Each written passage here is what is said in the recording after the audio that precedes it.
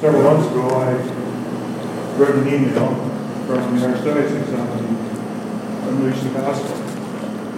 And there's an article about this amazing young man who started evangelizing. He works projects with the Archbishop. And I read that and talked about it with the lights. That means there is a amazing man. And I encourage you to listen while he's talking and see if you can pick up anything on it, or you can spread your faith, your knowledge of faith with other people. So, Jordan? Amen. Thank you so much, Al. Can we give Al and Lana and Richard, and thank you so much. Let's just begin this prayer and just give this all into the hands of God. Father, Son, Holy Spirit. Amen. Father, thank you so much for your grace and for your goodness, and thank you for tonight, and I thank you, Father, for the gift of Al and Lana and this ministry, and Richard and everybody that's helped out. Father, thank you for the gift of my family and all these people here tonight that traveled far or close, and we just pray for every single person here and anybody that may hear this, Father, and then we just really just ask that this entire talk would solely be used to glorify your name and to carry the spirit of prophecy, that this testimony would carry the weight for you would change our families' lives, and we would carry this around with us, this gospel that you have given us, Jesus, and to live fully in your love. And Mother Mary, we thank you. You're the perfect image of the church, both mother and virgin, and we just give this into your hands as we pray. Hail Mary, full of grace, the Lord is with thee. Blessed art thou among women, and blessed is the fruit of thy womb, Jesus. Holy Mary, Mother of God, pray for us sinners, now and at the hour of our death. Amen. Amen. Father, Son, Holy Spirit. St. Michael the Archangel, pray for us. Thank you guys so much for coming out. Can everybody hear me okay? All right. Sometimes I get really excited, and everyone's like, you need to slow down. So if I see that, we're one family, you can just say like, no, thank you guys so much for coming out and taking your time for tonight. I know you guys could have been anywhere else tonight, so I just really am thankful, and I really do believe that's the Lord's grace to bring us all together as a family, and that this talk would really be for all of us to become closer to Jesus and His church. And I'm just so grateful for the gift of this ministry. Alana called me in January, called me and I emailed you back, but about coming to give this talk, and I am just so honored and joy-filled to do this, and this is really just God's gift. Like, sometimes I get worked up for talks, and I'm like, this is yours, Jesus. Like, I have nothing to take credit for here. So, and I want to thank you for my family for coming from Lansing, and my wife and my family. Thank you, yeah. Go, Mom and Dad. And keep my wife and family in her prayers and everything. And they were planning on being here tonight, but unfortunately need to be with family tonight. So please keep everybody in your prayers. But tonight, just a layout of kind of an overview of what I want to talk about tonight. I'm going to first go into my story. I just want to share the story of where I came from and how I got here today. And then I want to talk why specifically be Catholic. And there's 3 elements I really want to talk about: the gospel, and then the authority and covenant that we richly and profoundly and fully have in Jesus' Catholic Church. And so, and then after that, I actually want to give a part, like right before Lana called me, I was in prayer in front of Jesus in the Eucharist, and I was in adoration at Shrine. Anybody been to Shrine of the Little Flower in Royal Oak? Yeah, it's a beautiful place, right? I live like a half mile north of there, so 24/7 adoration's available anytime we can be with the Lord. And me and my wife have been blessed to go to like daily mass there.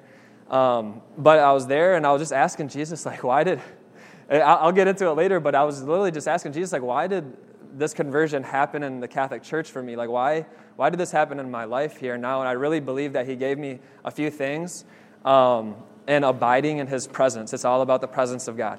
So I think He really gave me that to me on abiding in the Lord and to growing in Him, and that I think everybody could take away tonight a little bit of walking away in the presence of God to grow in the image of Jesus every single day. So we'll be talking about that. So first thing, my story. So I was born in the 90s, a 90s baby, and I was born in Lansing, Michigan. and I was born into a beautiful family, my mom, Lori and Gordy. And I have an older sister. She's 7 years older than me. Her name's Nicole, an incredible older sister and just a beautiful person. And then I have a younger brother who's 7 years younger than me. And then we actually had a dog that was 7 years younger than him. So like,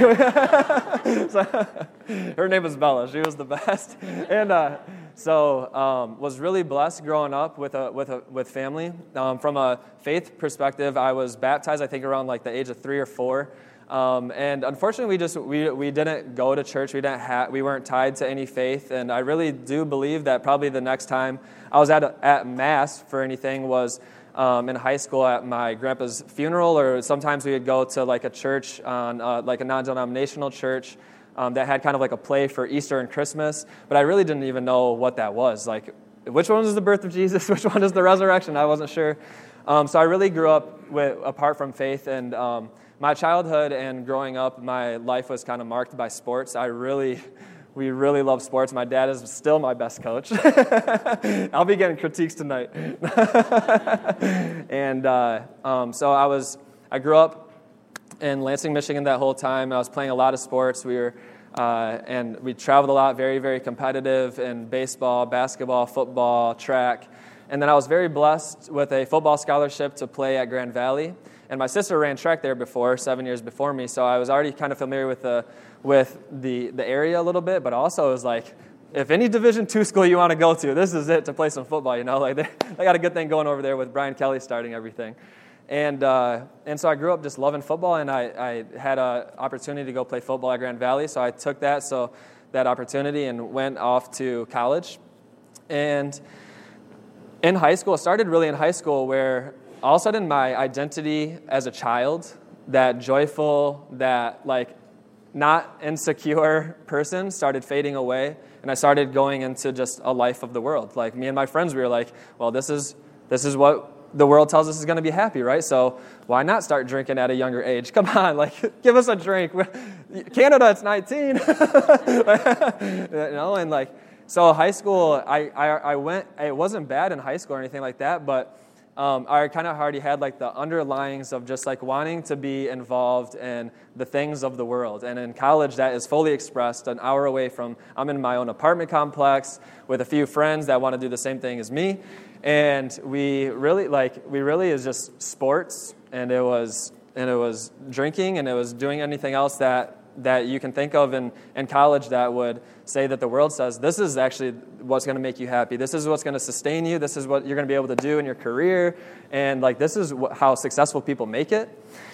And so that was kind of my life in college. I didn't know like I was living in that until really I unfortunately had 2 major knee injuries. I had 2 ACL surgeries. So I was out of football for 4 years. But during that time when I was in bed and this machine is pushing my leg back and forth like this so it doesn't get all tense in my knee, I got really depressed because I felt like there wasn't too many people coming to visit me from my football team or friends like that. And that was the time where I really did pick up the Bible and start reading. I had a Catholic Bible that my Aunt Rochelle or my Aunt Connie gave me when I was little, and I started reading it, but put it back down. I started at Genesis. I didn't know what was going on.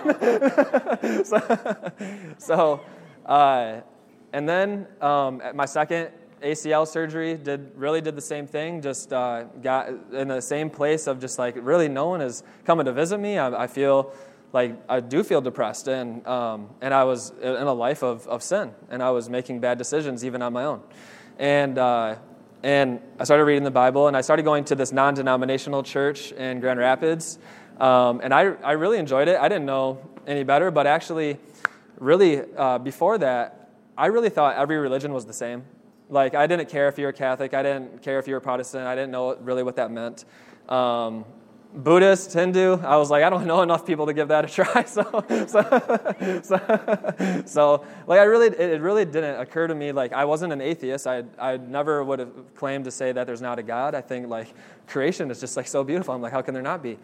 But I didn't profess any faith. But as I started going to this non-denominational church and going to Bible study and really learning about the person of Jesus, I really actually grew in more of like an anti-Catholic sentiment in my heart, because I was like, well, we have all these churches and all these disagreements, and that church right there, the Catholic Church, that's the one that has all these traditions of men. This is the one that looks super boring at Mass. What is going on? Why do you confess your sins to a priest? Are you guys worshiping Mary? All the questions, right? And it really grew because even my Catholic friends in college that I started asking those questions to, they had no idea why they do those things or where that's at in the Bible, or because that'd be the question, right? Where's that in the Bible? And I started growing even more in that. I wasn't on the streets like, hey, are you Catholic? I got to convert you. But I really started like growing a heart cold for the Catholic Church. But I went in and out of the church. Like I would literally go from like, there would be parties happening in the apartment, and I would be not drinking, up in my room reading the Bible. And then a few months later, back in the scene, in and out of this church, and nothing really like stuck. But when I moved, so that's in Allendale, Michigan, so it's like 20 minutes west of Grand Rapids.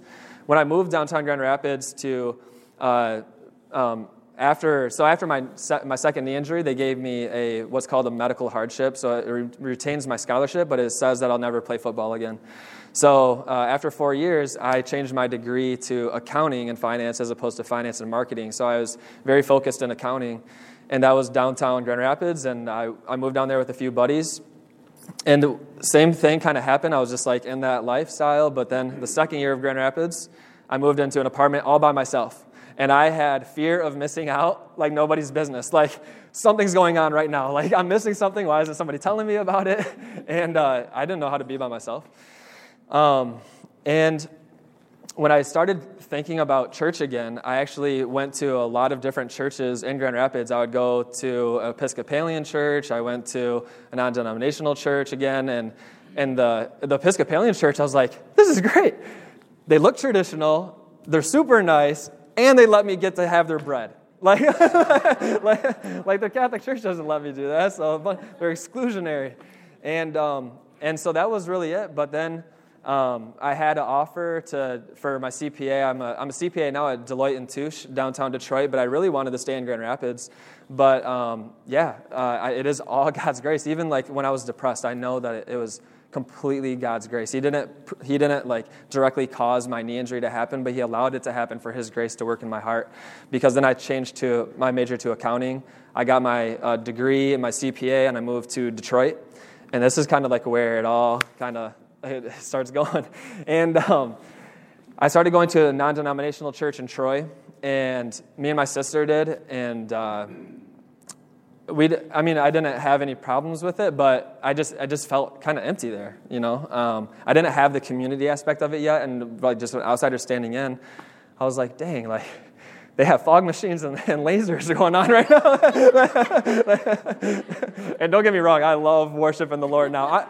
I worship the Lord like more crazy than ever now that I'm Catholic. It's nuts. Megan knows what I'm talking about.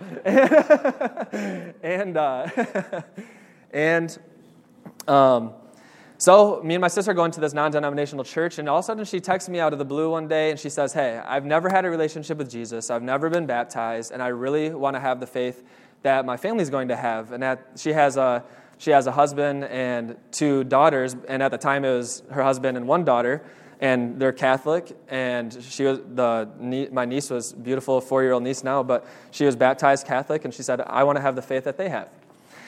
So I'm going to join St. Mary's in downtown Royal Oak, and I'm going to enter the RCIA program. Would you like to do it with me? Nope, I'm good. No. I said, absolutely not. Like, I'm good. Catholics are crazy, and I'm not going to do that, right? And so she texted me back, and she said, well, you know, it's a 7-month-long program. Like, you don't owe anybody anything. If you hear something wrong and you don't like, you can leave, and like, I think it'd be really cool to kind of do this together. I said, all right, I'll go and support you. And as soon as I hear this priest, which I'm going to try to convert, if I hear him say something wrong, I'm out. So we started literally the very first day. It wasn't even the RCIA meeting where we started talking about the faith. It was literally a tour of the church. And Father Paul Snyder, he's giving us a tour of the church, and he's talking about the symbols on the window. I'm like, wow, like this is really beautiful. Then he says something like, I wanted to ask him to make sure I heard it right, but he said that so every reading that's read every day is read all around the world in the Roman Catholic Church. And I was like, what? Like, that is beautiful. Like, the unity in that and, like, the structure of the readings. And I didn't understand the structure of the readings. I was like, they're not a Bible church anyway, so they probably don't use it that much. But it's the same readings. Every day I was like, wow, that is beautiful. And, like, slowly my heart started opening more and more because I was like, well, maybe the things that I really believed about the church isn't true. And then really, like, God's grace really just, like, went crazy for it. So because I started listening to Catholic Answers with, like, Marcus Grodi, Steve Ray, who's talked here before. I've read all of Scott Hahn's books just about. Scott Hahn was a Protestant pastor, become Catholic. I'm listening to all these Protestant pastors who became Catholic. I'm reading the Church Fathers. I'm watching debates. I'm just consumed. I'm, like, listening and reading. I'm watching debates. And by the time Easter of 2017 came around, so that was the fall of 2016, Easter of 2017 is when we came into the church. And when that came around, like, it was all headspace, though. It wasn't anything in my heart yet. It was like, oh my goodness. This is the church that Jesus founded. Jesus is there in the Eucharist. Every single thing that the church teaches is 100% true, not because of men, but because of the words of Jesus. And I was like, oh my goodness. And so that was Easter, and I still couldn't explain it to anybody. Like, I would literally give, like, just superficial things. Like, my best friend growing up, he asked me, he was like, like, what are you doing to become a Catholic? And I was like, man, I don't know, but I just feel so connected at Mass, and, like, it's the only church that can trace its roots back to the first century, and all those things. And but over that summer of 2017, like, all that headspace literally just, like, started transforming my heart. I was like, my life has got to change. Like, because I was still struggling with a lot of things that I carried from, high school, college, and just, like, brokenness and darkness. But I didn't even know that still then. I thought I was fine. But over that course of the summer, my heart really started to transform, and, like, I really can't do these things anymore. I really believe that, I was pro-choice because I was like, I'm the compassionate one, not you pro-lifers. I'm the one, contraception. I don't get why the church would teach that's wrong, and, like, why you can't live together before marriage, and, like, all of it was arbitrary rules. But then, like, the encounter with Jesus and the sacraments of my first communion and confirmation really took off that summer, and my life started changing, and I started seeing a completely different way. I couldn't explain it. And then I got involved with Young Catholic Professionals in Detroit. It was one of 17 chapters at the time. I think it's now one of 20 in the entire country. It started in 2010 in Dallas. And it was like a divinely inspired, because literally I emailed the president, Donald Smith, I just wanted to get involved. It was just in the bulletin. I didn't even know they needed an opening for director of finance. I was literally just like, hey, what can I do to get involved? He said literally, like, the 2 hours before that, they're supposedly supposed to be director of finance said they couldn't do it anymore. So I took that position, and so I got really involved with Young Catholic Professionals. At the second event of the entire year, August 30th of 2017, my life took another drastic change. I'm walking down the street. I walk downtown Detroit, and I'm walking. It's lunchtime. I'm with my coworkers, and there's homeless people on the street. And my heart is like, I don't know why, but I just feel compassion all of a sudden. And I have no idea why, but I didn't want to be the weirdo to stop and, like, talk to them and, like, help them out, like, get them food or anything. Like, my heart was, like, compassionate, yet was still really fearful of being compassionate in front of people, because all I knew was, like, even good people walk right past, don't say anything, don't do anything. And I went to our second event at Old St. Mary's, August 30th of 2017. I walked up to Father Patrick Gagno. He talked in January of last year. If you guys haven't heard that talk yet, get some Kleenex first. Start on that link. Oh, my goodness. And so I said, Father Patrick, like, I would just want to have a compassionate heart. Like, I walked past a homeless man today, and I didn't do anything because I didn't want to be the weirdo. I didn't want to be the person that stands out. I didn't want to, He said, yeah, let's pray, brother. and literally, if you guys know Father Patrick, I just wanted, like, a 30-second, like, Lord, we just give this to you, We're, like, 8 minutes into this thing. And he's praying, And he literally, I didn't ask for this. I didn't even really know about it yet.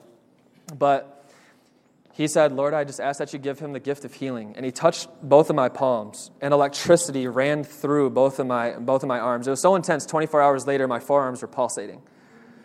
It was that intense. And Megan was there too, and I remember I opened my eyes. I met her and her mom for the first time at Old St. Mary's. Their mom works there. And Father Patrick, after the prayer, I'm like, my eyes are open, I see completely in a different light. Everything is super bright, and my hands are, I don't know how to explain it. I've never heard of baptism in the Spirit. I've never heard of things of supernatural like that. And I remember Father Patrick goes like this to Megan, this kid, and then Megan goes, I can feel the Pentecost. It was awesome. That night it was like an after party. It was a Wednesday. At one of our events, we went to Greektown, and we were walking I ended up talking to a homeless man named Tony who was living on the streets. And it was me, him, and I'm just talking to him. And I'm still really nervous about praying for people. I've never, vocally prayed for somebody before. And then, I got this, pulsating thing going on my forearms. I need to do something with this. And so we're walking, and we're actually with some friends, and he needed some money, and we were going to get him some money out of the ATM. And when my friends were at the ATM, I was like, bro, do you need some prayer? I was like, yeah. And he goes, well, I can't straighten my left arm, and my right knee always hurts. So we prayed. After literally, I can't give it away this much, but I didn't pray right away because my friends were coming back from the ATM. I'm like, I'll come back. So we get to Old St. Mary's. We say bye to everybody. We agreed, me and Tony, where we were going to meet on the corner of, right outside of Old St. Mary's. I literally get in my car, wave everybody goodbye. I drive around Greektown. It's a bunch of one-ways. So I had to, circle around. I wrote to Tony. It's 12:30 in the morning on a Wednesday. And I'm like, Tony, man, let's pray. And I have literally no idea how to pray for healing, but I've seen videos through Encounter Ministries now, but before that, it was Father Matthias Thelen. I heard of him, and I heard of Patrick Rice in Ohio, and watching these videos of healings happen, I'm like, and I'm showing my friends, and they're like, what? Healings happen? Jesus heals people? And so I just remember from there, and I was just asking the Holy Spirit to come and fill his knees and fill his elbow, and Jesus, please heal this. And he stretches out his left elbow and he can straighten it. And I'm like, don't be playing with me, man. He goes, dude, I couldn't straighten my arm and now I can. And then we prayed for his knee, and it wasn't 100%, but we're jogging down Greektown. And then I was like, okay, 24 hours later, the pulsating goes by. I'm living off of this high of watching this happen. I'm like, there's my evangelism moment. That's it. And I started, I really believed that it was a one and done type of thing. And, but I started reading, I literally started consuming books of healing. Protestant pastors, Catholic, Dr. Mary Healy healing book, and listening to Patrick Rice and Father Matthias Thelen, and all these people who've seen incredible healings.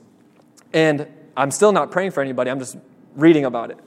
And the next time I saw a healing was at a YCP thing. Father Patrick, we were in adoration as a team, and he asked, does somebody have a problem with their eyes? And one of the guys there, one of our team members, he had overactive REM sleeping. He literally had nerve damage in his eye, and he was supposed to have surgery. And Father Patrick prayed, and he was like, Jordan, get in. Prayed, his eye was healed. And then so many things happened after that. I saw so many healings happen through prayer, but a deeper healing in my own heart. I started doing Unbound at Our Lady of Good Counsel, and that set me free from a life of addiction finally, and a lot of darkness. And the way that the Lord transformed my life that year in 2017, I was the only way that I could ever really pay him back was to become a priest. There's really no other option. But I was really clinging to a lie that my identity and my past, that I couldn't be a good man to a future wife. I would just hurt her, And so I was like, I'm going to be a priest. So I really started discerning the priesthood. And actually, in March of 2018, 2 years ago, I was doing discernment nights at the seminary in Sacred Heart, and I was like, I'm going to become a priest. So that was in March of 2018. If I back up really quick to November 29th of 2017, I saw at St. Fabian this girl walk in at a YCP event, and my heart dropped because we were neighbors in college. And her name was Napoli. And I said, we just talked. We were friends in college. This is the first time we've seen each other. Didn't keep in touch. And she became literally my best friend. And I was calling her outside of my spiritual director to talk through this discernment of becoming a priest. And she received her vocation revelation literally 2 days before seeing each other, that she thought she was called to religious life, and she ended up being called to be a mother and a wife. And that same day, she went to confession with Father Patrick, and he's tuning in with the Lord, and again, confirms her vocation of being a mother and a wife. But we were literally just friends. We had no idea it was going to be us, because I was still discerning the priesthood. She was like, "This is awesome. Go be a priest." And then I did my discernment weekend, and I really wanted to become a priest. And I was so ready to quit my job. I was so ready. I was honestly a little ready just for all my Protestant friends to be like, "Whoa, this is radical. This dude literally just dropped everything and went into a seminary for 6 or 7 years to become a priest." And to see a life change. But all of a sudden the Lord started revealing more and more about marriage, and I literally was like, "Boop, boop, not for me." Not for me, must be for somebody else. And so June 1st came. It was Napoli's birthday, and we're out with some friends, and she tells me that she likes me. And I'm super confused, because I'm I thought I was going to be a priest, and now I've already been growing in my attraction to her. It's not just a friendship anymore. I'm really drawn to her and her beauty and her discipleship. I've never seen somebody love she does ever. I remember one of the first times we went out on a date, we were getting sushi. When I came home, I started journaling because I heard it was a good spiritual thing to do. And I was like, Napoli is an incredible disciple of Jesus. Wow. Because just love just radiates off of her. And so the Lord started revealing more and more things about marriage and about Napoli, and then she tells me she likes me, but we were going on the Camino with 16 of our friends, 2 of them being priests, at the end of June, beginning of July. And I said that was going to be my time to finally discern. This was going to be it. Has anybody heard of the Camino de Santiago? It's the way of St. James, and throughout Spain and throughout Europe. You can travel 500 miles, or you could walk 160 miles, which is what we did. And so that was my time to discern, finally, if I'm going to become a priest or not. And that was my decision. But before the Camino started, that was a 2-week thing. A week before, me, Napoli, and 2 of our other friends went to France. And we went to Paris, Lisieux, and Lourdes. And it was an incredible experience. I really thought it was going to be more of like a tourist type thing. Just see beautiful churches, see beautiful culture, have some good baguettes and café con leche. That's in Spain. But it was an incredible week. So in Paris, we saw incredible churches. We went to Lisieux, and we were there in St. Therese's house and seeing her family and seeing the churches that she was in. Then we went to Lourdes, and I had a very, very powerful encounter with Mary. And I'll never forget it. It was our first day in the grotto area. So we're walking by the church. I'm being super goofy. I got my phone out. This is awesome. People are singing. I'm zooming in on the religious sisters. I'm they're awesome. And I'm just being super goofy. And all of a sudden, for the first time, I make eye contact. And I'm still pretty far away, but I make eye contact with where Mary appeared. And all of a sudden, I put my phone down. And all of a sudden, this wave of emotions just came over me, and I had no idea why. I couldn't explain it. I just started crying, and I felt her presence there, and I was I didn't hear her say anything yet, but I just this incredible presence of her, and I knew in that moment I have a spiritual mom with incredible, powerful prayers. And I'm walking up, and I'm bawling, looking like a baby. And there's this line, and the grotto, there's these rocks, and kind of water trickles out. And as soon as I put my hand on the rock where the water was, I heard her say, "My son, tell me everything that's on your heart." And I was praying a novena for more healing. I was Mom, I want that gift of healing, Like, I want to see miracles happen. I was praying for that. That went straight out the window. As soon as I heard her voice, I was like, all the things I've done in my past, my family, people I've hurt, and part of it, what was really cool is talking about my family. She said, love them and pray the rosary daily. My son has it in his hands. And I prayed the rosary daily, and my parents came into the church together this past Easter. And yeah, thank you, Jesus. And then a part of that, this dialogue I'm having, I don't hear an audible voice, but it was like the first time I was like, this is somebody from heaven talking to me clearly. Like, I didn't have to sit there and think of like what she's saying. Like, maybe she's saying this. I was talking, she was answering. I was asking, she was answering. And it was this back and forth dialogue for like 8 minutes. She told me like things about my past, and then she told me about my vocation, about how I'm called to be a husband and a dad someday. And then I said, if I'm going to be a married man, like I need to have a pure heart. I need to be a better man. And this was the peak of the encounter. And 3 things happened simultaneously. My heart got super, super hot, and like this heat like spread all the way across my chest. And she gave me an image of white blossoming roses, and she said, my son has made you pure. And and that moment where I accepted my vocation to become a husband and a dad, God willing, like that peace, it was like a peace I've never felt before. And I actually grew in love even more with the priesthood, because I was like, this isn't just a thing that you go do because you feel good about it. Like, these are callings, like these are real callings. So incredible Camino, like saw incredible miracles happen and healings, and just like the heart dialogue every single day for 11 days straight on the Camino. Came back, me and Napoli started dating, and it was incredible. I was still doing a lot of healing ministry. I was very blessed with Father Patrick Gagno. He invited me to do a lot of healing ministry with him. We went last summer, just some really quick cool stories. We went to Trinidad and saw, like, literally for a good, like, portion of a full day, and the night before that, we literally prayed for people and didn't see, we saw a breakthrough for every single person. Like, it was incredible. We saw necks healed and eyes healed and ankles and knees and all these things. And on the way back, it was a really cool story. This woman that was sitting next to me on the plane, she's gripping, she's praying. We haven't even left yet. We're literally not even moving. She's gripping and she's praying. It's her and her husband. And I give her a miraculous medal, and I tell her about Jesus, and she was open to prayer, and she gave her fear to Jesus for flying.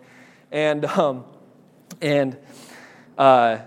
she said, she's like, this is great. I'm going to actually Texas right now to talk to this guy. She pulls out a book, and I forget if it was Hindu or Buddhist, but she's like, I'm going to pray with this guy.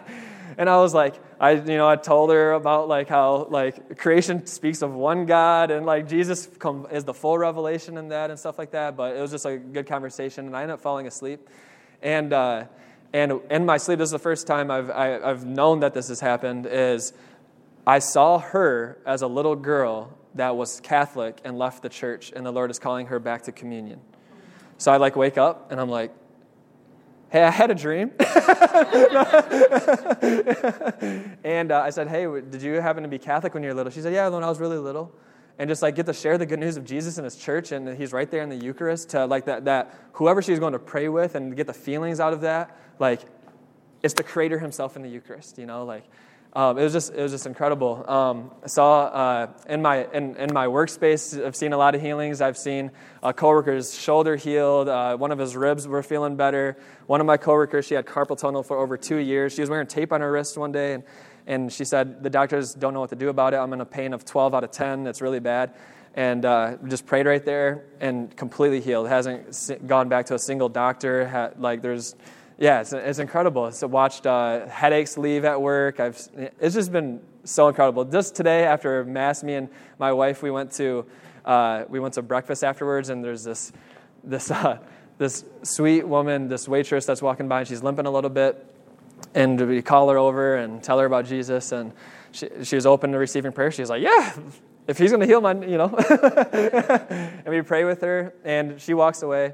And that was really about it. But then when we were checking out, I said, hey, how's your knee doing? She goes, it feels really different. It was just awesome. Like, it's so much fun being a Christian, a disciple of Jesus. Like, the life I thought that I had before was the fun life, and the Christian life was this like weird, robotic, rule-based, arbitrary rules that you just follow, and especially Catholics, you guys just follow the Pope. like, you guys don't really have like any real like faith or power, and that just like every single day, like it's so much fun to like get your heart beating and like, okay, I feel like Jesus just told me to say something to this man about him and his daughter, and like to see somebody like tear up because the Lord knows their heart. To see somebody like be moved and like to know that there's a God that loves them, that died for them, and to see people move like that, it's just been incredible. But so back up really quick again, summer of 2018, and just been such a blessing. And then on the feast day of Mary, Mother of God, on January 1st, I proposed to Napoli. She said yes. And then the only Saturday that was available was the eve of the Immaculate Conception. So this Saturday, I'll be married for 3 months. Hallelujah. And yeah, she is absolutely incredible. Like, you got her heart. Oh. And yes, oh, blessed. And we just fall in love with Jesus every day. But so that's a little bit of my story of how I got here today. And I started this podcast called Crossing the Jordan because when I became Catholic, there was like so many things I wanted to talk about. I was like, I couldn't just have a conversation in aisle 4 at Kroger, which is literally how I got the idea, because this guy was like, you're Catholic and you're talking about the Holy Spirit? and he was like, well, the church isn't just a building. And I'm like, I got to go get other groceries. And I was like, this would have been great to be like, hey, bro, like, I used to be anti-Catholic. I love Jesus and his church. It's the church that Jesus founded. I talk about all these things. Here's a business card in my podcast. So I have a podcast. There's like business cards over there. It's called Crossing the Jordan.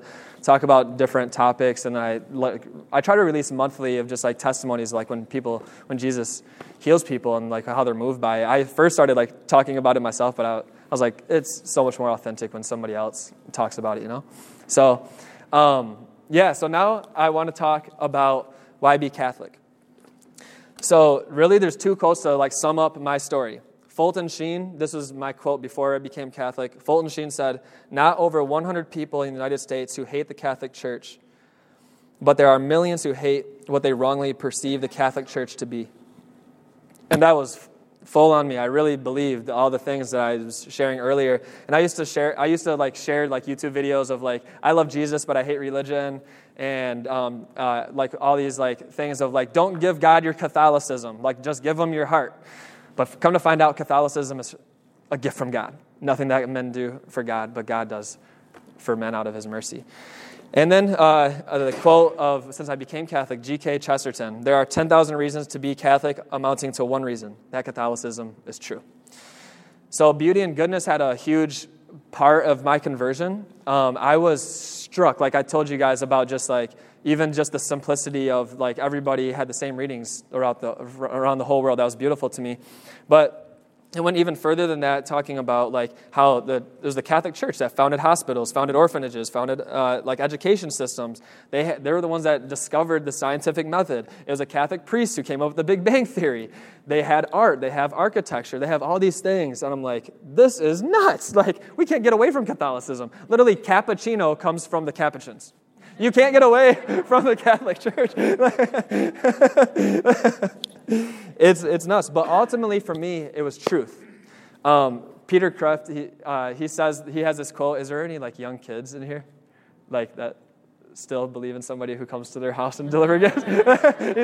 He says this quote that truth trumps everything, because if truth didn't, then it's a proven fact that when we believe in things as a child, such as the man who delivers gifts on December 25th, is that we're better people, we're friendlier, and we're happier.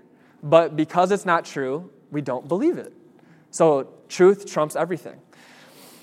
And Jesus himself says the truth will set you free. So when I was becoming Catholic and was growing in my conviction, I would just, like I said, I would simply tell people that we can trace the Catholic Church all the way back to the first century, and that's great, and that's true. And so is St. John Henry Newman, who was a convert from Anglicanism. He said to be deep in history is to cease to be Protestant, and that's true. But it's even more than that. The Catholic Church is the one church that is actively and positively willed by God, because it's a historical fact that Jesus established a church that was divinely led, promised to be led into all truth. That'd be the pillar and foundation of truth. And Catholicism isn't something that we do for God. It's what God does for us, and that's mostly expressed in the liturgy.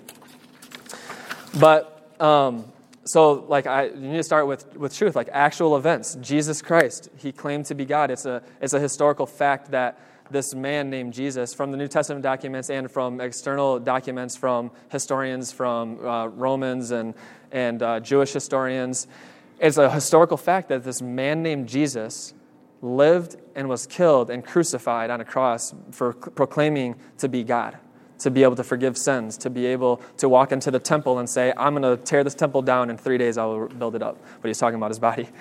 And it's a historical fact that happened.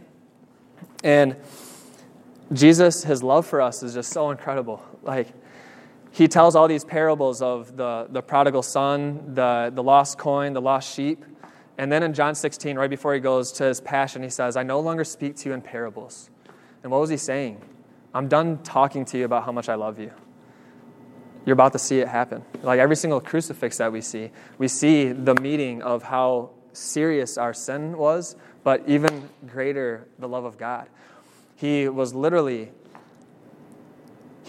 scourged for the sins of impurity to give us purity. He was crowned with thorns to take on our silliness and our thoughts and so that we can have the mind of Christ. He was pierced in his hands and his feet so that we wouldn't reach out and grasp for things anymore, but we would actually have his spirit to love one another. His feet were pierced so he could give us his way instead of our way, to renew us into his image. And then he was fully and there's that hidden wound in his shoulder, those sins that only we know about, all those silly things that only we know about, all those burdens that we know about. Jesus suffered for all of it to be close to us. He saw you, like when he was from the cross. He saw you when he was from the cross. And he chose to go there for the joy that was set before him. And he died on that cross, and when his heart was poured out, he said, I fully love you. Like, I want to give you my heart. That was the fullness of revelation of God. And that is the truth. And that's the gospel, that we were created. Creation speaks of God. We were created. There's darkness, obviously, and Jesus came and was crucified to restore us back to relationship with God, here in this life too. But he didn't only do that. And that is the gospel. In Romans 10, St. Paul, he references Isaiah 52:7. He says, beautiful are the feet, those who preach the good news. And in Isaiah 52:7, what was the good news? It says, your God reigns. So Jesus Christ, your God reigns. What was the sign over him? Jesus Christ, King of the Jews. Your God reigns over sin, over death, everything. So that what St. Paul says in Galatians 2:20, this is like one of my favorite. Every single time we make the sign of the cross, we mark ourselves with his crucifixion, that it is no longer I who live, but Christ who lives in me, that as long as I walk in the flesh, I live by faith in the Son of God who's given himself up for me. And that is the gospel, right? But it even goes further than that. It goes so much further than that. Can you not hear me? You died. Oh, I died? Yeah. Hello? Can everybody hear me okay, though? Were you good? It's not recording. Oh, it's not recording. So this is what we need to record from? All right, I got you. Okay, so God could have came and forgiven us anyway. He's Almighty God. He didn't have to do it this way, right? But he did. And there's this quote from an Eddie Murphy movie called Mr. Church. I was watching it with my wife and her grandparents. And at the end of the movie, it says, a book is meant to be read from beginning to end, but is best understood end to beginning.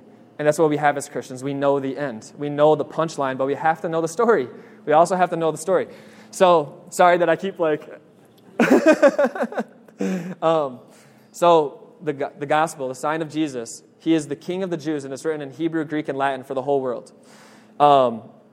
Simeon, when the child Christ comes into the temple with his mother and his foster father, he says that he is a light to reveal him to the nations and the glory of your people Israel. Jesus said to the woman the Samaritan woman at the well, salvation comes from the Jews.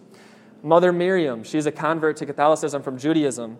She said, the most Jewish thing a person could do is become Catholic. And it's because it's the Catholic Church that is the fulfillment of all the promises of God. So the church is part of the gospel because you can't separate the kingdom from the king. You can't separate the body of Christ from the head. And you can't separate the bride of Christ from the bridegroom. You can't do it. And it's because of the words of Jesus. So we're going to do some typology. So if you go back to the very first covenant of Adam and Eve, we're going to walk through 5 covenants, and we're going to focus on 2 of them, or pull stuff out of each. Adam and Eve, that was supposed to be a reflection of God as husband to his chosen people. And throughout the Old Testament, he called himself Israel's husband. And the Song of Songs is a very intimate husband and wife dialogue. Jesus himself said he is the bridegroom, and he is fully expressed on the cross. He's the bridegroom revealed in the book of Revelation. And St. Paul talks about that in Ephesians 5, that every single person, that my marriage wouldn't just be to get Napoli to heaven and Napoli to have Napoli get Jordan to heaven, but that I would bring heaven here to earth, just like Jesus, the bridegroom, brought heaven to earth for his church, the bride. So we would literally taste heaven in our marriage. That Ephesians 5 would say that the very love that I have for Napoli would be the revelation of Jesus' love for his church, that I would die for Napoli, just like Jesus died for the church. That it would be a full expression that people would say when they look at the affection, the love that I have for Napoli or Napoli has for me, is like what the first Christians, the first converts said in the first century, is that, wow, look at how they love one another. And they see Jesus in it.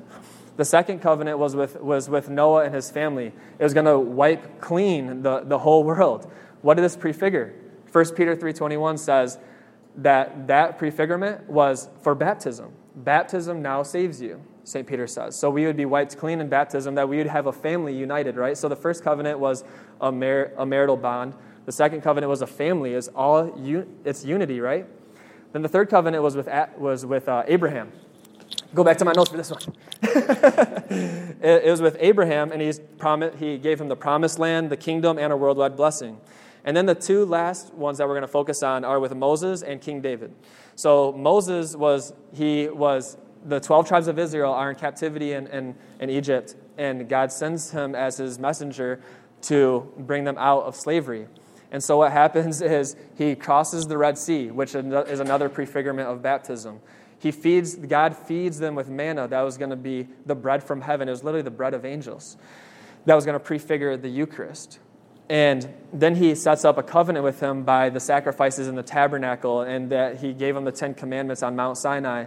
And they had a sacrifice, and they put a little blood on the people and on the altar to resemble the union of God and his people. So that was another covenant of a union of the 12 tribes of Israel led out of captivity going to the promised land. The 5th covenant was with King David, saying that you are my Davidic king. You are my Davidic king. And who fulfills that? Jesus. He is the king. And all the prophets, it talks about the new covenant, what the new covenant will be. It'll be that the Messiah will come and die for us, that the Messiah will bring the 12 tribes of Israel back together. The prophets were literally sent to Israel, to Judah, to the exiled, to reunite them. It was going to be an internal transformation, that God was going to pour out his Spirit upon his children. And the new covenant in Malachi 1:11 even talks about how the Jewish people, they would give many sacrifices in one places in Jerusalem. But Malachi 1:11 says that's going to be reversed to one sacrifice in many places. That's the Mass. That would be mind-blowing for a Jewish person to read, that we're going to have one sacrifice in a bunch of places. That was Jesus and the Mass. And then Emmanuel, God with us. So what I want to talk about is authority, and it really comes from the Davidic kingdom promise. And so when I looked at the very first, the early centuries of the church, the first 700 years are 7 ecumenical councils.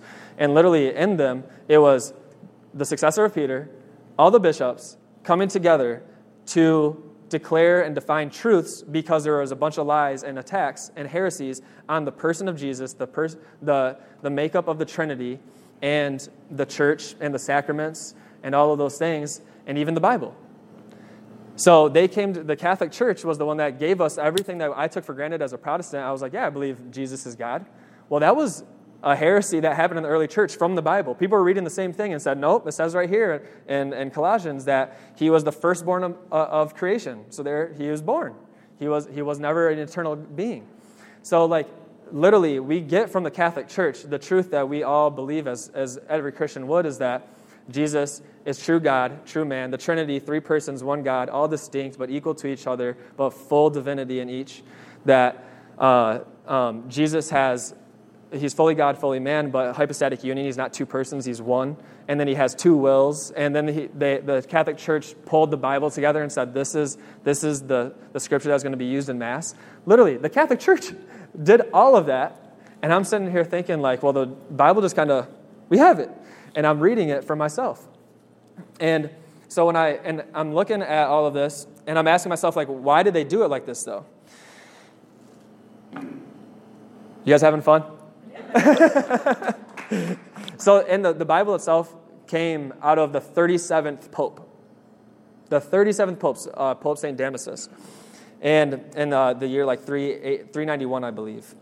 But, so, what did they use to do all that? It was the authority of the apostles and the tradition of the apostles, because everybody follows a tradition. Every single church, every single faith, every single person, they follow a tradition, but what tradition are you following? And even it's talked about in the scriptures about following and holding fast to the tradition of the apostles, because if you're not of the apostles, then you're not really of the church that is promised by Jesus to be the one that was to hold the truth. And even St. Augustine in the 5th century, he said, I would not believe in the gospel if I was not moved by the authority of the Catholic Church to do so. And this is somebody who's quoted by Protestants, Catholics, Orthodox alike. But so when we lose the magisterium of the church, we lose sacred tradition, and all of a sudden we start losing the Bible, because we don't even know how to baptize people anymore. Do we trickle water? Do we need to pour them? Do we need to get them, like submerge them? Is it in the name of Jesus? Is it in the name of the Lord Jesus? Is it Father, Son, Holy Spirit? Those are all things that were in the Didache in the very first century. Didache means teaching of the 12 apostles. And that's what the church had. So why does it happen like this? Acts 15, we see the first ecumenical council, where St. Paul himself, the incredible Paul, they're debating with him that if you want to be Christian, you need to become Jewish first. You need to get circumcised. You need to follow the law. And they're not even listening to St. Paul. He says, we're going to the church in Jerusalem. And it's the very first council of the church. St. Peter and the apostles in union. They literally didn't have any New Testament to go off. And what they decided directly contradicted the Old Testament. So they only had the authority and the tradition from Jesus to the apostles to declare that you do not have to become Jewish to become Christian. And when they sent that ecumenical letter out to the churches, they didn't say, well, let me do my fact-checking. They rejoiced. They were like, yes, the truth has been declared. And why is it like this? Because you go back to the words of Jesus himself. In 1 Timothy 3:15, St. Paul is talking about setting up the authority and the bishops of the church to Timothy to have the succession of the authority of the apostles. And he says, the church is the pillar and the bulwark of truth. Ephesians 1:23 says, God has made Jesus the head over all things for the church, which is his body, the fullness of him who fills all and is in all. So he literally fills time and space with his church. Ephesians 2:20 says, the household of God is built upon the foundation of the apostles and prophets, Christ Jesus himself being the cornerstone. And even Ephesians 3:10, I'm just going to paraphrase this one, is that it's the church that is in heavenly places that declares the truth to even principalities and angels. It's the church that does this. And why does he talk about these things? It's because in the Gospel of Matthew, what is Jesus doing?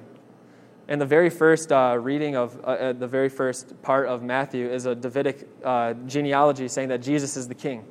And it's all about the kingdom of God. He's going to declare the kingdom of God is upon you. The kingdom of God is here. The kingdom of God is here. And so then he gathers the 12 people resembling the 12 tribes of Israel, establishing authority. And then in Matthew 16, he looks at Peter. And he goes to Caesarea Philippi, where there used to be rocks there for pagan worship to other gods. And he says, but you're my rock. You're the rock that I'm going to build my church upon. And I'm going to give you the keys of the kingdom of heaven. That was literally a direct reference to the Davidic keys that was given to the prime minister when the king was gone for Israel. Isaiah 22 is a direct reference of that. And I'm going to give you the power to bind and to loose, which is rabbinic terms of literally making laws for morals and for faith, for the community, and to loose, to say what's okay and what's not okay. Matthew 18, he gives it to the rest of the apostles. And what does he say? If anybody has an agreement to you, who do you go to? The very last thing he said, then you take it to the church. He didn't say take it to yourself. He didn't say take it even to the Bible. He didn't say, well, everybody has the Holy Spirit. Everybody has the keys, so everybody should be able to agree on it. No. He gave it to one person and the bishops in union with him. And it was the church that was going to declare the truth, because it was Jesus that promised that Holy Spirit and to lead into all truth. And then for me too, like, just really quick, how long have I gone? I'm good? And before I was really big on, I was pro-choice, I told you. I didn't understand the concept of like why contraception was bad and all those things. And then my wife, she actually talks about theology of the body. She gives TOB talks, but I've never heard of that before. I literally had a Protestant buddy ask me, like, where does it say, thou shalt not have birth control in the Bible? And I'm like trying to look for it, and I'm like pointing to like a story in Genesis that happened. And he was like, I don't buy that. But like this beautiful teaching and the principles that are found in Scripture, but applied in Jesus Christ. But what really did it for me too, from a moral perspective, was before the 1930s happened, every single Christian church, every single church unanimously said it is never okay, it is an immoral evil to take birth control or it was a contraception. It wasn't birth control yet. Contraception. In 1930, the Anglican Church came together and decided that it is okay to do it now. And literally every single church followed. They said it's okay. One church said it's not okay, the Catholic Church. The 1960s came around. Birth control becomes rampant. And in 1968, Pope Paul VI released his incredible prophetic letter of Humanae Vitae. And he literally says that he prophesies that the use of birth control is going to lead to a lessening of morals. It's going to lead to the use of women. It's going to lead to divorce rates. It's going to lead to abortions. It's going to lead to this destruction of family. And what do we have? And just thinking about the church is supposed to be the truth. Well, which church is it? You go all the way back to the apostles. There it is in the 1st century. There it is in the 2nd century. All the way to the 21st century. It's the Catholic Church that's proclaiming Jesus Christ and Him crucified. I love being Catholic. And then the last part I want to talk about. I know I've been talking a lot, but covenant. I'm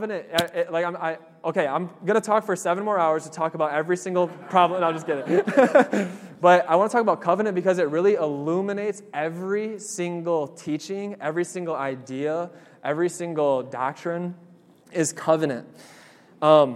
In the Old Testament, it wasn't just a mere contract. It was literally a sacred family bond. So like when Israel broke their promises to God, did God ever break his and said, I'm going to go find a new Israel. I'm out? No. God obviously understood that, I made a covenant with my people. I'm the husband. I'm the one that's going to lead the glory of my people Israel and to the revelation of the Gentiles, to the entire world, to come back into the family of God that we once lost. So it's this idea of covenant, this sacred family bond. It's not a mere contract. So in the new and eternal covenant, we become one with Jesus in all things. It's not a mere personal relationship. I love talking about a relationship with Jesus. I love it. Obviously, it's a dialogue. It's this constant talking and getting to know each other. Well, getting to know him. He's like, you need to know more about yourself. And but this constant relationship. But it's actually a union with Jesus, and an abiding in Him. So we become transformed. We become like Jesus. The very name Christian literally means the anointed ones. Well, Jesus Christ was the Messiah, the anointed one. But in Him, we become the anointed ones. In Him, we become little messiahs. And so Jesus is the one lamb. He's the one who suffered for the whole world to give life to it. He's the one priest, prophet, king. He's the one seated at the right hand of God. He is the one light of the world. He's the one that intercedes. He's the one mediator. He is the one temple. He's the one son of Mary. And He's the one son of God. We have all that in Jesus. We're literally, St. Paul in Romans literally talks about us becoming lambs. He talks about us suffering for the sake of the church and for the sake of the world. He talks about us, we're priest, prophet, and king. We're seated in heavenly places. We're the light of the world according to Jesus. They tell us to intercede for each other. We're going to become mediators of grace in Jesus. We become temples of the Holy Spirit. Our mother becomes Jesus' mother becomes our mother, Mary, and we become children of God. Literally, everything is in that covenant union with Jesus. I have everything that Jesus has because of him, not me. And so the new covenant summarizes that sacred family bond. And we become to desire and to love what Jesus loves and desires. So there's this tradition that developed in Israel to say that we have all these sacrifices. There was going to be one sacrifice that maintained forever. It was the Toda sacrifice of offering of bread and wine, which was what was the very first offering of Melchizedek.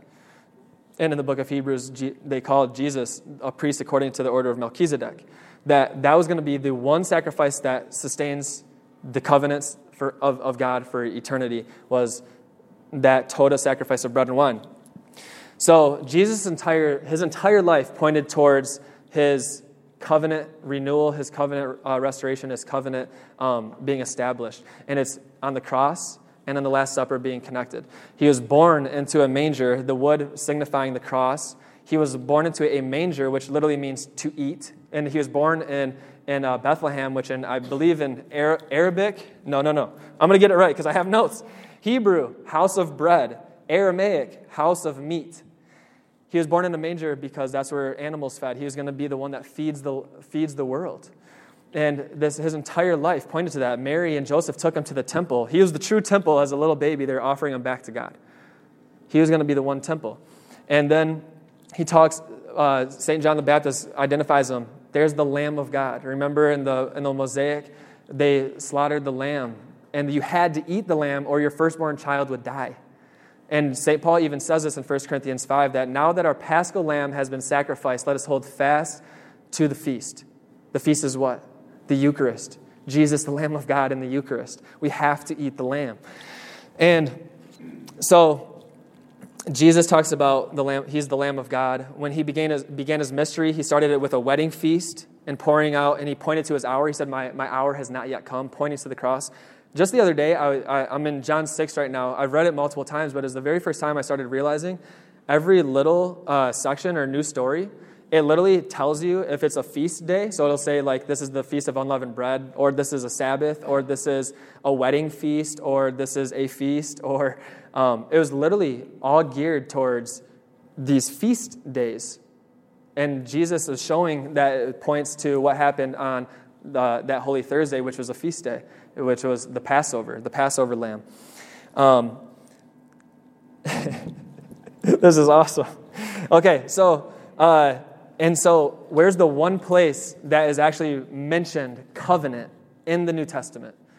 It's in each four of them. And by the way, the only miracle outside of the resurrection that happens in each of the four Gospels is the feeding of the 5,000.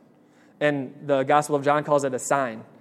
And it's going to be a sign of Jesus as the Messiah feeding the world with heavenly bread, the true bread from heaven. And so the Last Supper, Luke 22, this is the only time you find the word covenant. And he says, this is my body which is given for you. Take this. This is the chalice of my blood, the new covenant. That's the only thing. That's where you only find in the Gospels outside of, like in Hebrews, talks about the new and eternal covenant. And it's only there. And that covenant is a full giving, right? And in the Passover feast, there was a lamb, there was bread. If you look at the Gospels, there's a lamb missing. But Jesus is the lamb. And he takes bread and he says, this is my body. He transforms it as the creator, and that happens at every single Mass. So we consume the Lamb of God, and it's the new covenant. The early church, where we get the word New Testament, it comes from the Latin word testamentum, and which means covenant in Greek. So literally, according to the New Testament is the Eucharist. According to the New Testament documents, the New Testament is the Eucharist. Like, that is the living bread who came down from heaven, and that is the fullness of Scripture. And that is what's fulfilled at every single Mass, every express in worship. It's all in the liturgy. When Jesus says salvation is from the Jews in John 4, he's at the well of Jacob speaking to a Samaritan woman. Hey! Reminder to drink some water. I need to start hydrating. And he says, and the Samaritans were of the northern kingdom of Israel, separated from the southern kingdom of Judah, and they mixed with paganism. And they worshipped on Mount Gerizim, which was an unauthorized place of worship. And Jesus says to her that salvation comes from the Jews, and that the true worshipers will worship in spirit and truth. And so where Jews worshipped was Mount Zion in Jerusalem, where true sacrifice happened. And that's mentioned in Hebrews 12, after talking about how the old covenants, the old sacrifices, the old priesthood, the old law, the old prophets are all fulfilled in Jesus. And in Hebrews 12, 22 through 24, listen to all this. It's literally at Mass, we're surrounded by the cloud of witnesses. We're surrounded by angels. We're in the covenant union of Jesus in the Eucharist. This is literally what it says. Hebrews 12, 22 through 24. And you see it most expressly in Revelation, but it says this: you have come to Mount Zion, which is what? The true place of worship in Jerusalem that Jesus talked about in John 4. And the city of the living God, the heavenly Jerusalem, which is the church, the fulfillment of Israel. And innumerable angels in festal gathering, and to the assembly of the firstborn who are enrolled in heaven, and to a judge who is God of all, and to the spirits of just men made perfect, and to Jesus, the mediator of a new covenant, and to the sprinkled blood that speaks more graciously than the blood of Abel. Let's go to Mass tomorrow morning together as a family. We are so blessed as Catholics, and it's because it's the words of Jesus. Like the Catholic Church is nothing from men. I saw this quote before on like a Twitter page. I don't have Twitter, but somebody showed it to me. This priest said, "I can never be part of a church started by a Catholic priest." That's why I'm Catholic.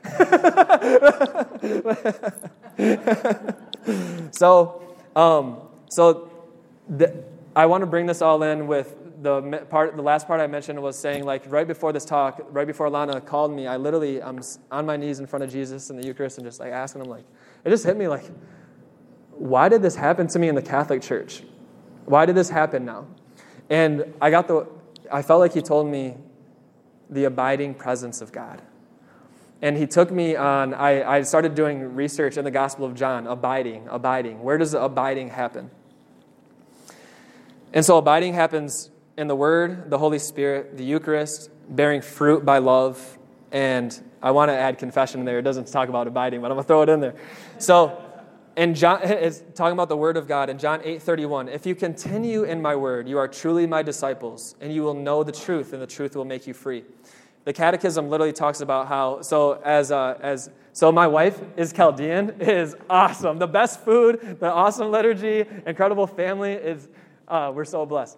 But in a Chaldean church where the Eucharist is in the tabernacle, they literally have the Gospels laid out next to it. And it's because the church teaches that just as we venerate the body of Christ, we venerate the Scriptures. We venerate it differently because in the Eucharist, it's actually Jesus is the substance, whereas in the Scriptures, it's spiritual, it's the presence of Jesus. That's why, like, we gotta, I carry this with me because I want to take the Eucharist with me everywhere.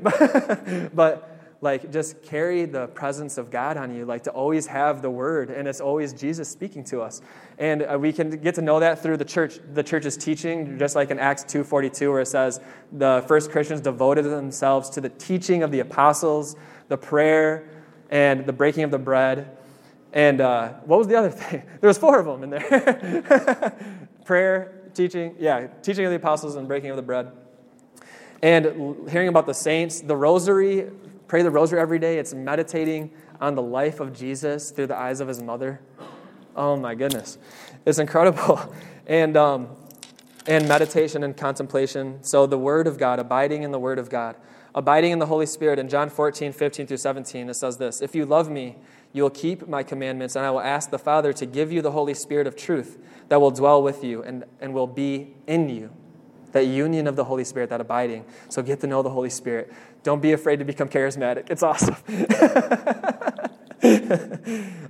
And by the way, just like for me, like, I don't claim to have a gift of healing, but all I know is, like, after reading all those books, it literally just comes down to the words of Jesus again. Why do I pray for the sick and healing? Because in Jesus in Mark 16 literally says that those who believe in my name will cast out demons, will lay their hands on their sick, and they will recover. Why do I believe in the Eucharist? Because Jesus says it's his flesh and blood. Why do I believe in the church? Because he says it's the one that has the truth. It has the keys. It has the power to bind and loose. It has nothing to do with just human things that we just think up and it's going to be nice. It's literally the words of Jesus. Why do we do these things? It's Jesus. And in that Mark 16, he doesn't say, Padre Pio in a few centuries is going to be that man, but everybody else, you need to calm down. No, he said, who believe in my name. So we've seen people not get healed, and we've seen people get healed. And it's awesome. I don't know if you know about this, Mom, but Saturday my brother was home. He lives in Alabama. He's a roll tide now. He's big country. he was shooting guns on Saturday, and he said his ear was it felt really bad, and we prayed. And he didn't say it was 100%, but knowing Ryan, it probably was, because he was like, yeah, it feels good. It feels good, And, okay, so the Holy Spirit. And then the Eucharist. John 6:56, he says, he who eats my flesh and drinks my blood abides in me, and I in him. Abiding in the Eucharist. And then, what's that? Nice. So it's not even you guys saying, slow down. It's the mic that's dude. Oh, we're almost done, everybody. I'm sorry. Okay. Bearing fruit by love. In John 15:7-10, he says, by this my Father is glorified, that you bear much fruit, and so prove to be my disciple. As the Father has loved me, so have I loved you. Abide in my love. If you keep my commandments, you abide in my love. Abiding in the love of God. Knowing your identity in him, and to make decisions that I'm not going to be there's that chicken line that people talk about of oh, that person's limping, but I don't want to be the weirdo again. I'm got nothing to lose. Let's do it. And just loving people. I remember I was asking the Lord for a word for this woman standing next to me at Trader Joe's, and I feel like I'm getting nothing. And I'm getting anxious about it. And I'm like, Jesus, what do you want to tell her? And all I hear is him say, love like Napoli. Just love. Don't overthink it. Literally, he told me for my Lenten penance was to simply love by loving simply. Stop making it so complicated. Just love. Just choose love. And then confession, he doesn't talk about abiding, but it's such a gift. I try to go every Friday. John 20:23, he breathes on the apostles literally after the resurrection. He literally just did the thing that forgave us. He just did it. And then he breathes on his apostles and says, receive the Holy Spirit. If you forgive the sins of any, they are forgiven. If you retain the sins of any, they are retained. Why does he do this? Because he wants us, just as the crippled man, go, your sins are forgiven. He wants us to hear that. He doesn't want us to have always a feel-good. There's this incredible story of this Protestant pastor who he said, when he after falling into sin, he would literally play sad music to make himself feel bad, and then he'd play happy music to make him feel like, I'm forgiven. And as a Protestant pastor, he would sneak off to go to the Catholic Church because he wanted to hear, I absolve you of your sins. He said, I didn't feel anything after that, but I know that I was forgiven. We're just so incredibly blessed to be Catholic, guys. I love our Catholic faith. Do you? It's all about the presence of God. When people do not have an encounter with Jesus, just like I did growing up or in high school or in college, arbitrary rules, it looks crazy, it doesn't look like anything for me. But when it's an encounter with Jesus, an encounter with the living God, and we're surrounded in the body of Christ together, we become united, we truly become on fire for Jesus and his church. This is my last little bit of just why people might leave the church or Christianity in general. In Genesis 28, it's Jacob who has a dream of angels ascending and descending on the temple of God. And he wakes up and he says, surely God was in this place and I did not know it. I did not know it. And the New Testament equivalent to that is St. Paul saying, holding the form of religion but denying the power of it. Our religion has power. It's not just to become a sacramental robot, as I heard Father Patrick call it. He did this, sacramental robot. But like to truly just give ourselves over and to discern the body of Christ, to discern the Holy Spirit, to discern the Scriptures, the presence of God, to abide in His presence. And that's how we become transformed. We should and need to know our faith to be able to explain and defend, as St. Peter tells us in 1 Peter 3:15, to be ready to give an account on the hope that is within us with gentleness and reverence. But all truth leads to the one source, Jesus. He's the one. He's the truth, the way, the life. He's the truth. And it has to come from an encounter. John 5:39 through 40, it says, Jesus is literally talking to the Pharisees, and he says, "You search for the Scriptures because you think in them you have eternal life. And it is they that bear witness to me, yet you refuse to come to me that you may have life."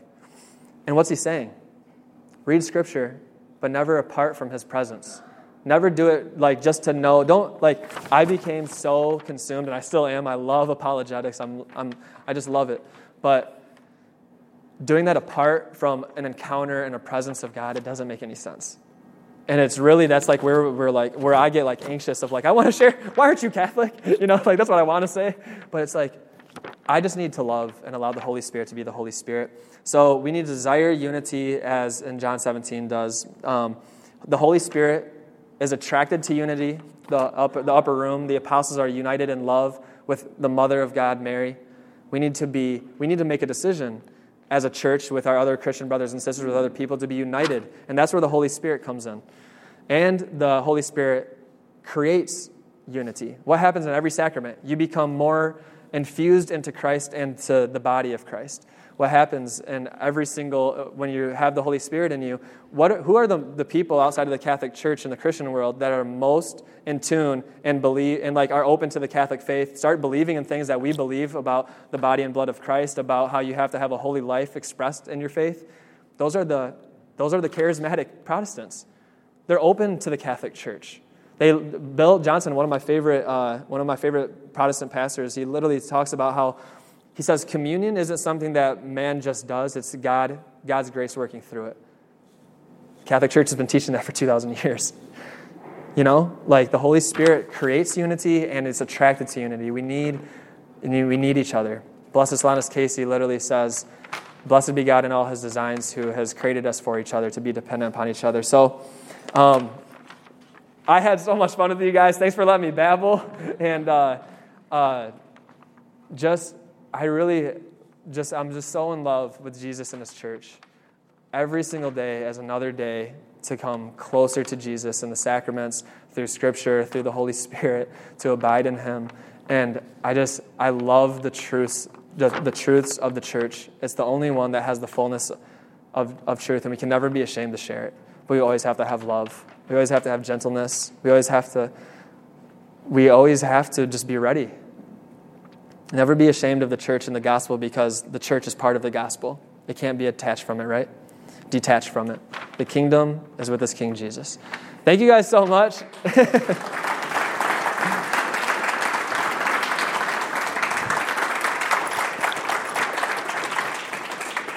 Richard's got the handheld mic. You'll bring that around, hold up your hand, you'll have a question. This mic back to Jordan. Thank you. I'll hang out with you, Al.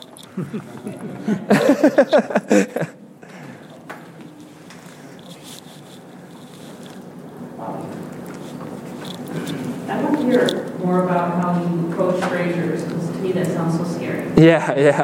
And so the first time I actually started praying with people, it was with Tony on the streets, and I was like, all right, that's it. I pray with homeless people, nobody else. And then I started it's always the first step. Just take the smallest first step. What I found really, really helpful, sometimes I feel a little even more scared without something to give people. We're such physical beings that people's hearts are automatically open when you can give them something. On St. Paul Street Evangelization, I buy crucifixes and miraculous medals, and I give these out to people. Literally, I'll be at the grocery store. I might not even say anything in particular. Just here's a little necklace for you. Just remember how much God loves you. When I was downtown Detroit, one year at YCP, this waitress told my friend Leah Ross, who was part of YCP, she said, "I love your necklace," and it was the miraculous medal. And for a year later, we literally went back and gave her her own. It took a year. It was bad. But we gave her her own miraculous medal. And she said as soon as she put it on, her hip pain that was shooting up her back was completely gone. That's how it became known as the miraculous medal, was Mary appearing. So we always have support around us, right? Mama Mary and all the saints, and Jesus and the Holy Spirit is always with us. And just ask the Holy Spirit to be with you. And sometimes I think we work up ourselves to think like it's on us, like I need to do this. And oftentimes it's really us just making a simple act of love, a simple gesture of love, to literally tell the woman who is carrying around 5 kids at Trader Joe's, like, you're such a beautiful mom. God wants you to know that. Like it can just be simple things like that. But I really did find these like super helpful. And it can just be expressed in completely different ways. Like it might not even be like a direct conversation. It might just literally be a witness. Like somebody can look at your love with your husband or with your family and say, look at how they love each other. To witness like that as well. Yeah, does that help at all? Sometimes it is just like, I'm just going to do this small little thing, first. And I really started with thinking I'm never going to pray for people I know. and then next thing I know, I'm really nervous. I was really nervous around my family because, they know me. and then I started praying with coworkers. And then it was just like, it became a part of my life. Literally, my partner on my main job, he's not Christian. He's an incredible Jewish man. But literally, Jesus has been a part of my life, so it seems silly when he asks, like, how was your weekend, to not tell him what happened. So I just tell him glory stories. Like one thing I just shared with them is just a really cool story, just what Jesus did. Several months ago, I went to go get a gift card for Napoli to get a massage. And I was asking Jesus for words, and I got a word for the woman at the desk that she has neck issues that causes headaches. And she's young, and she looks healthy. She's my age. And she said she was open to prayer. She had neck issues that caused headaches, and she was open to prayer, and people are around. I'm like, I know you're at work, and we'll make it quick. And I'm like leaning over the desk, just praying for her really quick, and that was it. A few weekends ago, I went back to get another gift card for Napoli because she deserves it. And she was there. And there's the same girl, and she gave a testimony on the podcast. She said that she hasn't had a single problem since then. God is just so good, and just loving people around us. That's where it all starts.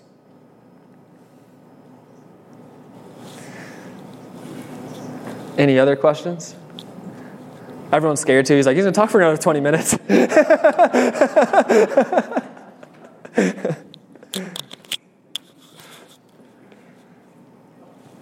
Thanks for coming out. Thank you so much.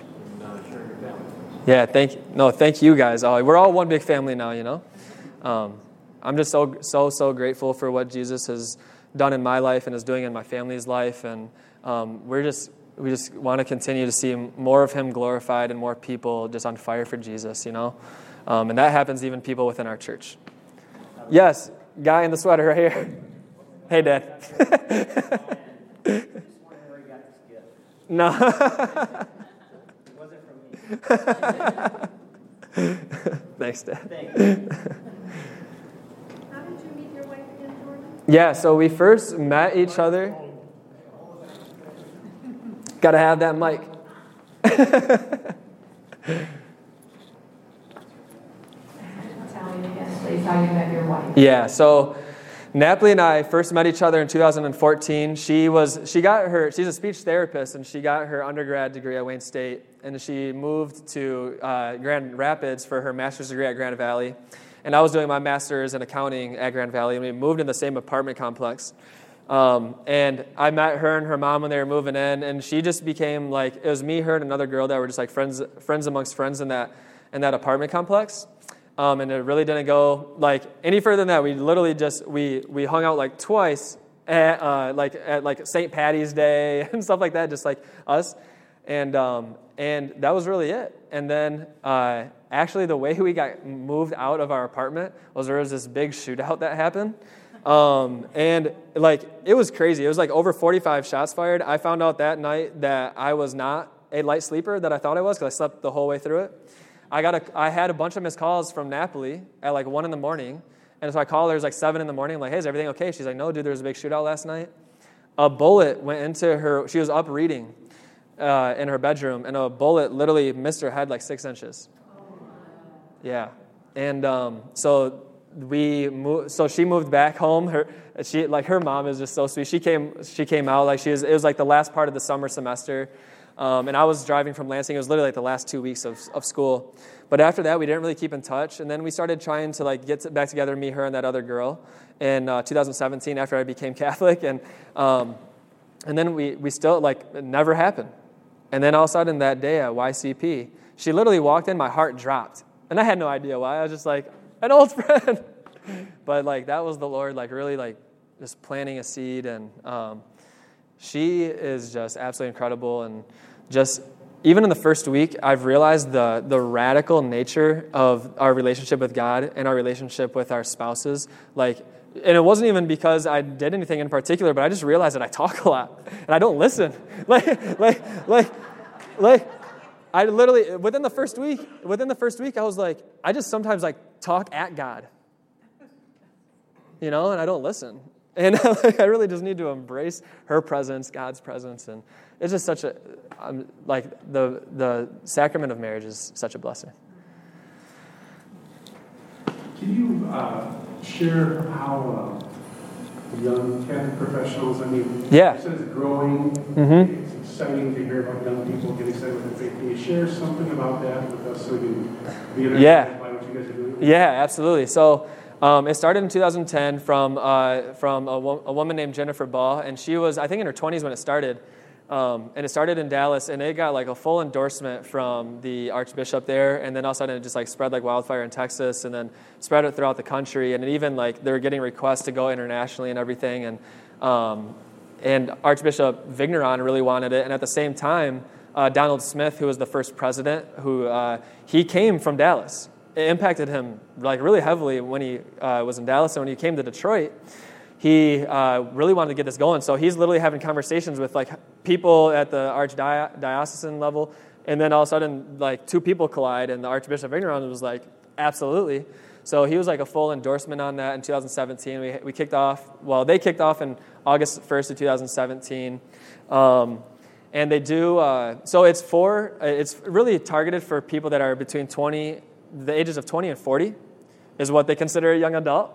And then, so every single, there's monthly events like speaker series. So there's a lot of people that own businesses or like executives that are Catholic, and they come and talk for like a good half hour at these events where there's free wine, free drinks, free food, free snacks. And these higher up executives that are Catholic and on fire for their faith, they come and talk about how it is to live as a Catholic in the workplace and how to grow both in your professional life and in your faith simultaneously and bringing them together. And then they have quarterly series of like little panels where there'll be like 3 people talking about a specific virtue or an issue in the church or an issue in the world. They have every 6 months there's retreats, and those are all free. But there is to become a member, you get access to a lot more, even more like intimate settings where it's like there's might be 20 members talking with an executive about their things. You have access to mentors for your business, and you have access to spiritual directors. Anybody that's over the age of 40 and would love to get involved, they always are looking for other speakers or mentors if you feel like you can provide, like in your area of expertise. Like we're always looking for more accountants. So I actually transitioned off last summer. So I haven't been very involved how it is right now, but that is the core foundation. The events it has to be in the city. It can't come out to the suburbs. We're really trying to promote the inner city, and it's a lot of people that look like us from the suburbs coming into the city, and we really want to show the universality of the church too, and bring people together and bring Detroit and the suburbs together as one. But yeah, it's an incredible ministry. It's growing, and they have a conference every year too, where everybody from the whole country comes and they hear about a topic. Last year was about Mary, and then I think this past year was on St. Joseph. It's truly incredible. And they have Teresa Tomeo talk there. Yeah, it's really incredible. But yeah, if you just Google Young Catholic Professionals, they'll take you to like kind of like their overall page. But if you go to Young Catholic Professionals Detroit, they're on Facebook, they have their own website, so you can find out all the events and everything like that. If you have people or yourself that want to go to an event, just find all the details in there, send it to people. You don't necessarily have to wear a suit and tie to consider a professional. Yeah, no, yeah, you're good. You're good.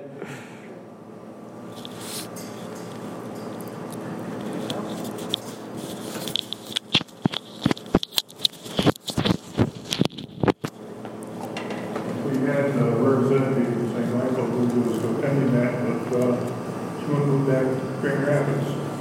So we were hoping we could get another young person, at least one, from St. Michael, who would get involved in it and share with St. Michael what the program does.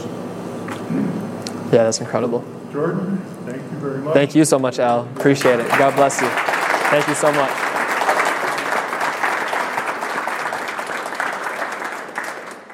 Oh, and there are CDs over there for all the previous talks. There's some of them that are not available anymore. So they're trying to get away from the CDs and just having it. Am I saying that right? Like it's all online is primarily, but for any you want to provide donation to this ministry, you said 8,000 CDs. You know, like it's pretty incredible what they're doing here. So if you want to support them, there's that, and also you can take CDs. And I do have my business card. It doesn't even have my name on it. It literally says Crossing the Jordan on the back, like where you can find my podcast and everything like that. Completely free, iTunes, Google, SoundCloud, all that stuff. If you want to send it to family, friends, yeah, it's a lot of fun. I enjoy talking about the Catholic faith. You'll see the first episodes are literally like over an hour long. Each episode, and it'll be like a part of a series. And now I'm like between 5 and 15 minutes, so it's good. Thank you guys so much. God bless you. Drive safe.